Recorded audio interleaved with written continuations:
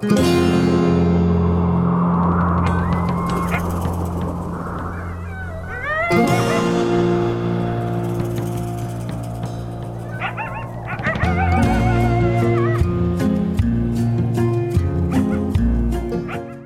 the Northern Cheyenne departure from the Darlington Reservation on September 9th and the Battle of Turkey Springs, they traveled north into Kansas Territory.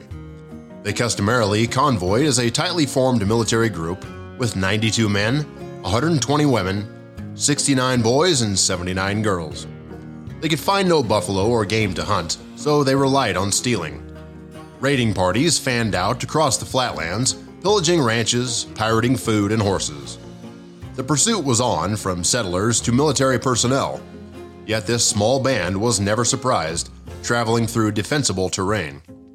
They were a military society on the move under disciplined leadership and masterful strategies to thwart attackers who would stop their journey north.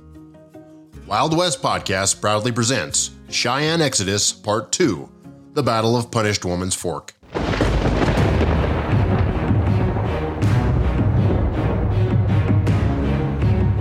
By this time, Hemphill and his company was 4 days out of Camp Supply. Hemphill, 2nd Lieutenant Matthew Leeper, and 46 enlisted men embarked with 6-pack mules and 4 days' rations. Also accompanying the group was the post interpreter and famed scout Amos Chapman. Chapman, a seasoned frontiersman, was a recipient of the Congressional Medal of Honor for his actions in the Buffalo Wallow fight during the Red River War of 1874 and 75. A fight that led to the amputation of one of his legs. Moving north and unable to locate the Indians or Rendelbrock, Hemphill pushed to Fort Dodge. This deviation from Hambright's orders would haunt Hemphill. Arriving at Fort Dodge on September 14th, Hemphill came under the command of Lieutenant Colonel William H. Lewis, the Fort Dodge commander. Lewis had orders to take control of all troops coming into his post and direct operations from there. Lewis agreed to let Hemphill go back south to try to locate the Indians. Drawing rations, Hemphill left Fort Dodge to scout the area around Bluff Creek. On September 16th, the soldiers reached the Collar Ranch and discovered an Indian trail. They spent the night by the ranch and started on the trail the following day. Along the way, 2 lead ranchers and 11 of their cowboys joined Hemphill's command, bringing their total of fighting men to 62. The cattlemen had engaged with a party of Indian warriors earlier and even managed to kill one. In addition, they claimed the Indians stole a large number of their ranch's horses. If true, this would only make the Indians harder to pursue because they increased their supply of fresh mounts. The soldiers, on the other hand, only had the horses they were riding currently. Fortunately, Amos Chapman continued to prove his worth as a scout under these austere conditions. He led the troops on the trail until they intercepted the main body of Indians on the upper reaches of Big Sandy Creek, a tributary of the Cimarron River, on September 18th. Pushing ahead, the troops spied a horseman in front of them, riding at a gallop. Soon after, they found the warriors. It was a chilling sight. Suddenly, along a ridge in the breaks of Sand Creek, an estimated 75 to 100 warriors appeared before them, deployed in a battle skirmish line.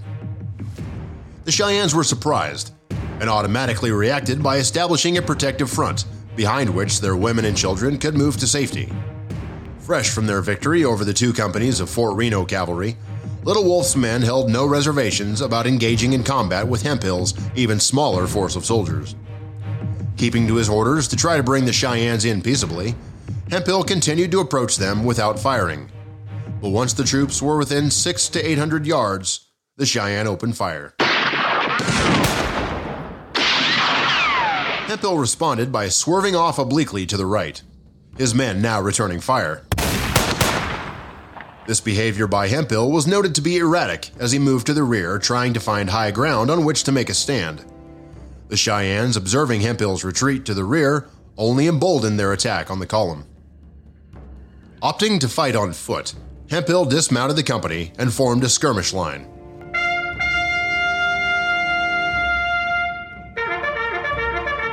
Hemphill ordered several men to guard the pack mules and every 4th man to hold the horses, affording him with only 30 or so men as combatants. Little Wolf's warriors carried the fight to the troops, advancing and driving the skirmishers back. One soldier was severely wounded. After 2 horses were struck by Cheyenne gunfire, Sergeant Samuel A. Trask and several other troopers mounted a countercharge.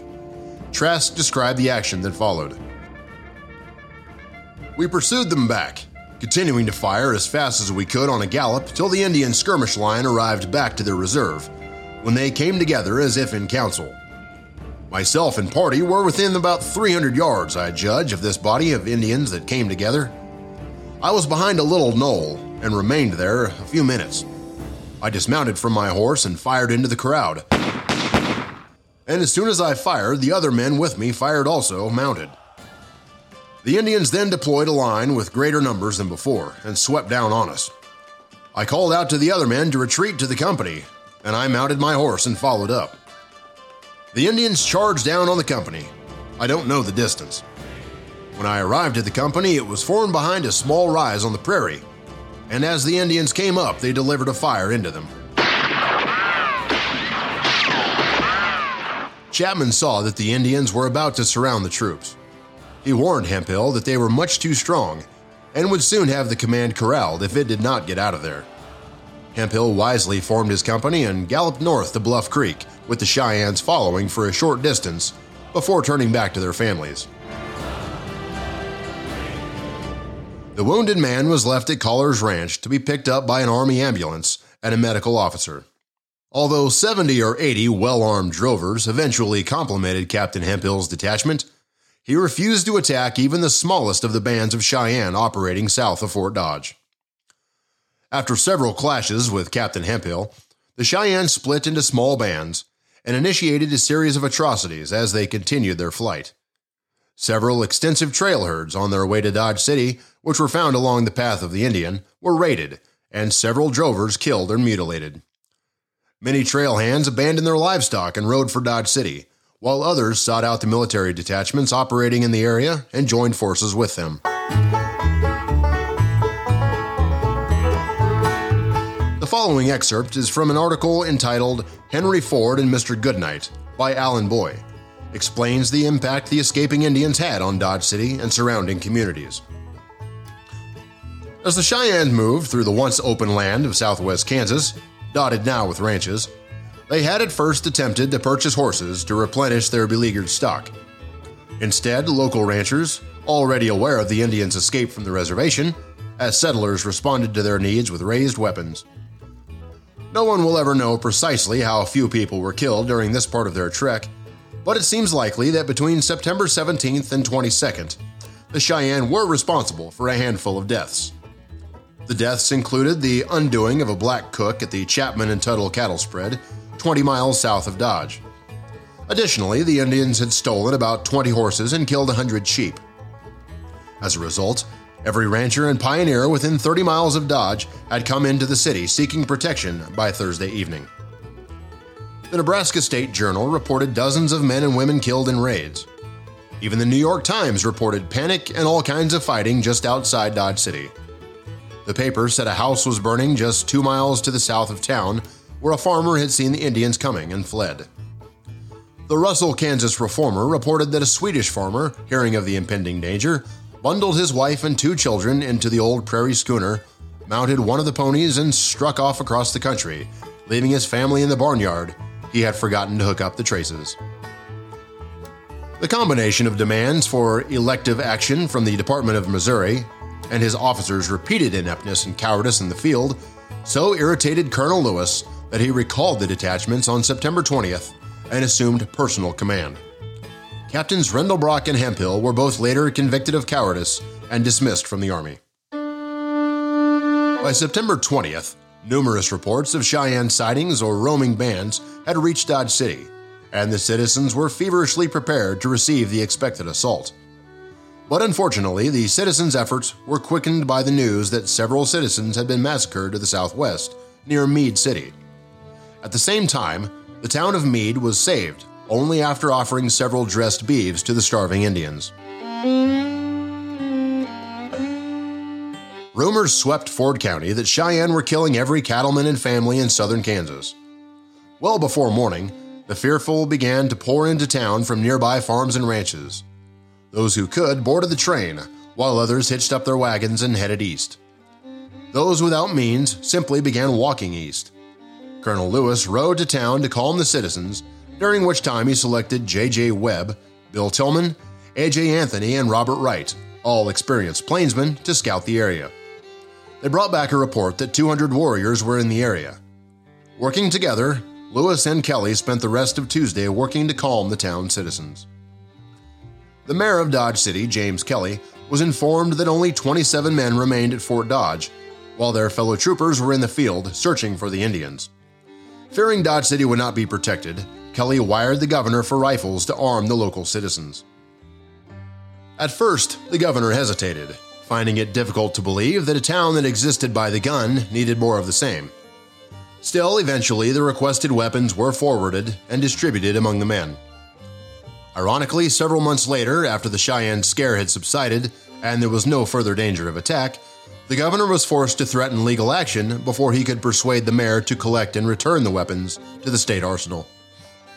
A locomotive was constantly kept ready at the Dodge City Depot, and periodically several well-armed men occasionally boarded the train to scout along the tracks to both east and west of the town. Thus, when a fire broke out on a farm near the southern edge of the city limits on September 22nd, the residents were sure the anticipated battle had commenced. However, with further investigation, Wyatt Earp and several of his comrades indicated the blaze had been started by an unattended stove rather than the Cheyennes.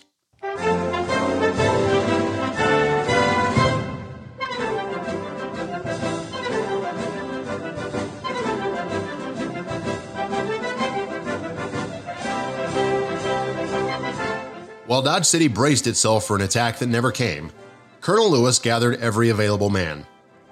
Lewis, ill at the time with dysentery, received orders from General Pope to take charge of the pursuing troops when they reached the vicinity of Dodge. Despite his disability, Lewis had entrained from Dodge City to Pierceville on September 24th with one company of 19th Infantry and Mock's 2 troops of 4th Cavalry. At Pierceville, Hoodoo Brown and other scouts informed Lewis that they had located the trail of the Cheyennes with 150 ponies headed northeast. Lewis met Rendelbrock at Cimarron Station and assumed command of the consolidated force. Amos Chapman, along with Hoodoo Brown, led 6 other scouts, one a Pawnee. The scouts were ordered to keep the troops on the Cheyenne Trail, search for water, and forewarn the expedition of danger. Lewis's force pursued the Cheyennes again on September 26th, following a 50-foot wide trail leading to the north across the Kansas prairie. The scouts rode at the front, followed by an advance guard of 30 cavalrymen. Then came Lewis and his staff officers at the head of the 4 companies of cavalry in columns of 2. Lumbering along at the rear were the wagons carrying the support equipment and provisions, and at times Bradford's infantry unit soldiers. The colonel, anxious to redeem the good name of the command after the mediocre performance of his troops south of Fort Dodge, pressed the troops steadily until the Cheyennes were located on September 27th. The Indians were positioned on the Punished Woman's Fork of the Smoky Hill River, 30 miles south of Fort Wallace. The Indians, exhausted by the long weeks of sustained flight and suffering greatly from hunger and exposure, dug in along the walls of a ravine and prepared to give battle.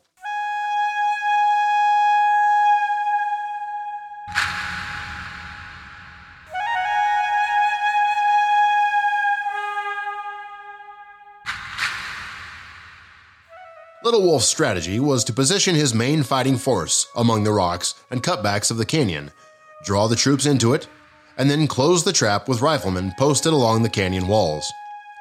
To protect the women and children, Dull Knife places them in an overhang cave at the far end of the main branch of the canyon. Rifle pits were dug above and in front to protect the cave. The Cheyenne trail he had been following now descended with considerable abruptness into a long, wide valley. A valley that over eons had been chiseled out of the prairie by perennial flooding of the stream.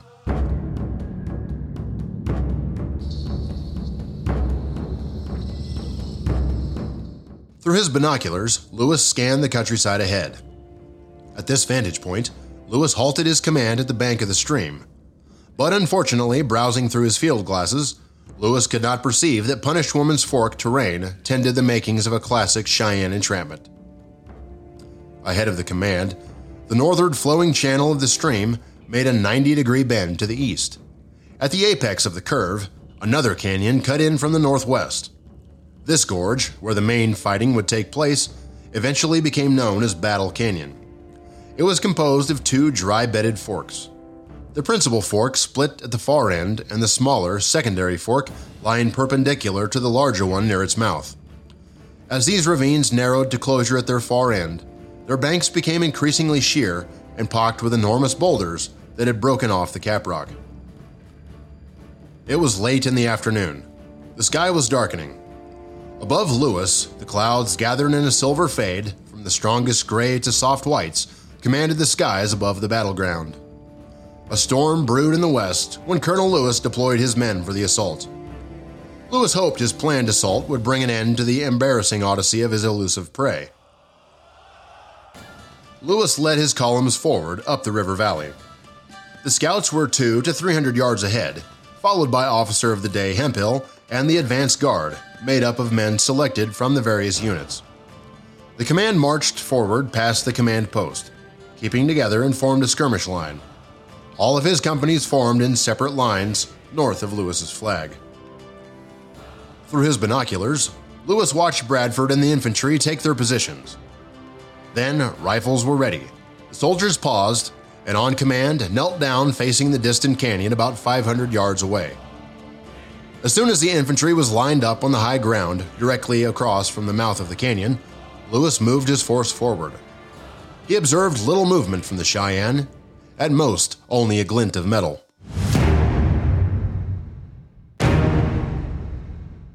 It took about 20 minutes to organize the attack. Lewis, protected on his right by the valley wall, and on the opposite high ground by the infantry company, directed his officers to move in short rushes, one company at a time. He mounted his horse and rode ahead of the leading companies. The colonel, apparently skeptical of the fighting courage of the command, moved from company to company, urging the cavalrymen to uphold the honor of the service as the scheduled time of the assault approached. Then, pulling his sword, he ordered the advance. The sun was low, nearly behind the troops. The sky's fresh colors brushed up on the canyon walls as if the rays were destined to create a vast work of art, one given to those capturing a dramatic moment in one's soul. Hemphill swung right and led his company along the valley rim. At 250 yards, a few shots rang out from the Cheyenne. Lewis gave the order to open fire. Two companies ran forward several yards, then fell recumbent. The men carefully aimed at the smoke from the canyon and fired a collective volley. Then they reloaded while companies B and F ran by them and fired a second volley. Billy Jackson moved forward up the valley near the entrance to Battle Canyon. He gave the following account of this phase of the battle. Whenever a white man showed himself, he was shot by the Indians. And whenever an Indian showed himself, he was a mark for the soldiers and scouts. One time, Ben Jackson saw me and motioned me over to where he was. I went over and he said, "Brown, go to the top of the hill and look into that little valley." I did so and could see that the valley was full of Indian ponies. 60 or 70 ponies, all with packs on, but no Indians. I stuck my head over, even more, thinking I might get a sight of an Indian. One shot at me and missed my head by half an inch. I did not stick my head over that rock again. I went back to where Ben Jackson was. The soldiers advanced in rushes for about 30 minutes, one company covering another, until the leading line of soldiers was within 100 yards of the canyon rim. Lewis continued to ride his horse back and forth in front of Cheyenne's rifles, his scouts repeatedly warning him that exposing his person to the gun sights of the waiting Cheyennes was foolhardy. Still, the gritty officer persisted, undoubtedly hoping his examples of open disdain for the fighting prowess of the Indians might spur his men into giving a good account of themselves once the shooting started. As Lewis turned to shout orders to his rear companies, his horse was struck in a hind leg. The horse went down backward, rolling over him as he fell to the ground. Some soldiers started to run to Lewis' aid, but he stood up and motioned them away. Lewis shuffled forward and took a rifle from one of the soldiers. Though they were close to the rim of the inner canyon, the rifle pits continued to hide the Cheyenne. To compensate for the lack of targets, Lewis ordered the companies to reload together and fire on his command, hoping the power of a more concentrated volley would break the Cheyennes' resolve. When the fierce volley fire sliced through the ravine, the Cheyenne warriors became concerned when they observed the cave at the northwest end of the canyon. The cave-like limestone overhang proved surprisingly vulnerable. The women and children who hid there were forced to dodge ricocheting bullets from the heavy volume of fire. In retrospect, Little Wolf and Wild Hog's decision to fight here nearly proved fatal to the band. To offset the charge, one of the marksmen in the rifle pits, strong left hand, took careful aim at the single officer boldly walking back and forth. Then, aiming low, he squeezed the trigger on the buffalo rifle. Suddenly, to the trapped Cheyenne down in the canyon, a strange lull occurred. After a few moments, a warrior shouted back that the soldier's chief had been hit and was down. Several warriors climbed to the canyon rim and watched the line of soldiers in confusion, only 100 yards away. Zechariah Lohr of Company F and David G. Badgley of Company B got up and ran toward the wounded Lewis. Several Cheyenne sharpshooters shot at the two men, knocking them down. Lewis was stunned by the force of the bullet and lay still for several moments. At first, the blood didn't gush in a constant outflow, but was in time with the beating of Lewis's heart. Then, a few seconds later, the blood came thick and strong, flowing through his fingers as they clasped the ripped flesh. Then he felt the blood move over his hand, the syrupy fluid no warmer or cooler than his skin. After a few moments, the blood was still leaving his rapidly paling flesh, but his pulse became slower, weaker. Finally, he sat up and tried to stop the bleeding in his right leg by making a tourniquet out of the long leather strap from his holster. Then, Lewis, using his belt as a tourniquet, wrapped it around his upper thigh, using the barrel of his pistol as a lever to tighten and reduce the flow of blood pouring from his leg. He couldn't stand. Corporal Sharn McFadden ran to Lewis and lifted the bloody officer from the ground. Then, walking swiftly, bullets flying near his body, the young Irishman carried the commander towards the wagons a quarter-mile away. The surgeon, witnessing Lewis as being injured, drove an ambulance to meet him. Moments later, a messenger ran to Chapman. A second scout by the name of Hoodoo Brown overheard his message. "I hadn't been there very long until a soldier came down and said, 'Colonel Lewis has been shot and was wounded.' He was on his horse giving orders. This Pawnee Indian pulled him off his horse and told him he would get shot. He was not off his horse very long when he got shot through the main artery of his thigh. Some soldiers were sent up the canyon where Lewis laid wounded to carry him down on a stretcher. 2 soldiers were shot and wounded. We had a young doctor with us by the name of Davis, and it seemed he could not stop the flow of blood." The sight of Colonel Lewis falling before the Cheyennes suddenly depleted what little appetite his men had for combat. The firing gradually died down after Lewis was wounded and carried bleeding from the field. The lines of soldiers waited for the officers to sort out who was in command. The sunset and the wind velocity increased dramatically. Soon it was difficult to see at all in the gusts of dust and dirt. As it grew dark inside the canyon, a few Cheyennes sent back reports that the soldiers had stopped advancing, and at least some were retreating toward the wagons. During this brief skirmish, the Army scouts had captured 60 ponies from the Indians' lightly guarded herd, but the Cheyennes emerged from the contest relatively unscathed. Then it grew pitch dark, the glimmering sky covered with clouds. The battle was over. The women and children came hesitantly from the cave. It was confusing and frightening to them. Like Broadface, Singing Wind found herself alone, her father missing and presumed dead from the fighting. There was no time to waste in searching. Each person touching the next in single line, the Cheyenne climbed out of the Little Box Canyon and headed northwest. In the retreat, the Cheyennes were forced to leave their pack animals behind. Instead, a few young warriors were sent ahead to bring back the remaining horses. While the command junior officers debated the proper tactics for a second attempt to overrun the ravine, which was to be made the following day, the Cheyennes slipped out of their entrenchments under the cover of darkness and continued the journey northward. Lewis had suffered dramatically through the night, although his pain was moderated by numbness in his arms and legs. Nevertheless, his condition was grave. When the command reached Chalk Creek the following day, Mock ordered 25 cavalrymen, under Gardner to escort the colonel, 3 wounded soldiers, and Dr. Davis to Fort Wallace. Fort Wallace lay 40 miles to the northwest. En route, Lewis passed out several times and eventually died in the ambulance.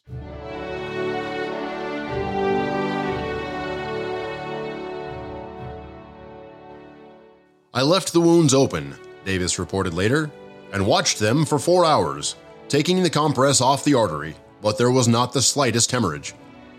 Upon examination after death, I found a clot had formed in the artery, 1.5 inches long. Hoodoo Brown, who had guided the detail across the uncharted country of western Kansas to Fort Wallace, went with Lieutenant Gardner to the commanding officer, Colonel Brevet Major General Jefferson C. Davis, to give an account of the recent engagement. News of the fight and death of Lewis soon flashed over telegraph wires. Gardner also carried a report from Mock, written at his camp on Chalk Creek on September 28th. The message was telegraphed from Wallace to General Pope at Fort Leavenworth. We found the Indians waiting for us about 5 p.m. in the canyons of Punished Woman's Fork. Colonel Lewis and 3 men were wounded. We got 1 dead Indian, 17 dead saddle ponies, and 62 head of stock. We were prevented by dark from following up on our success. I followed the trail this a.m. to the point from which I detached 25 cavalrymen to escort Lewis and 2 wounded men to Wallace. The Indians, I think, will cross the railroad about Sheridan. I will be on railroad and their trail sometime tomorrow, unless they lay and wait for us. The whole outfit is together, I think, and probably will cross the railroad tonight. If you desire me to follow beyond the railroad, I wish you would send me 2 light wagons, about 8,000 pounds of corn, and 800 rations. Please send, if possible, Dr. Davis or a sub to me with the detail that takes Colonel Lewis to Wallace. I will put out on the trail immediately. The following day, the news was received that their colonel had died while being moved to Fort Wallace for medical attention. The bullet had struck the veteran soldier in the thigh, rupturing the femoral artery, and Lewis had bled to death before a surgeon's help could be obtained.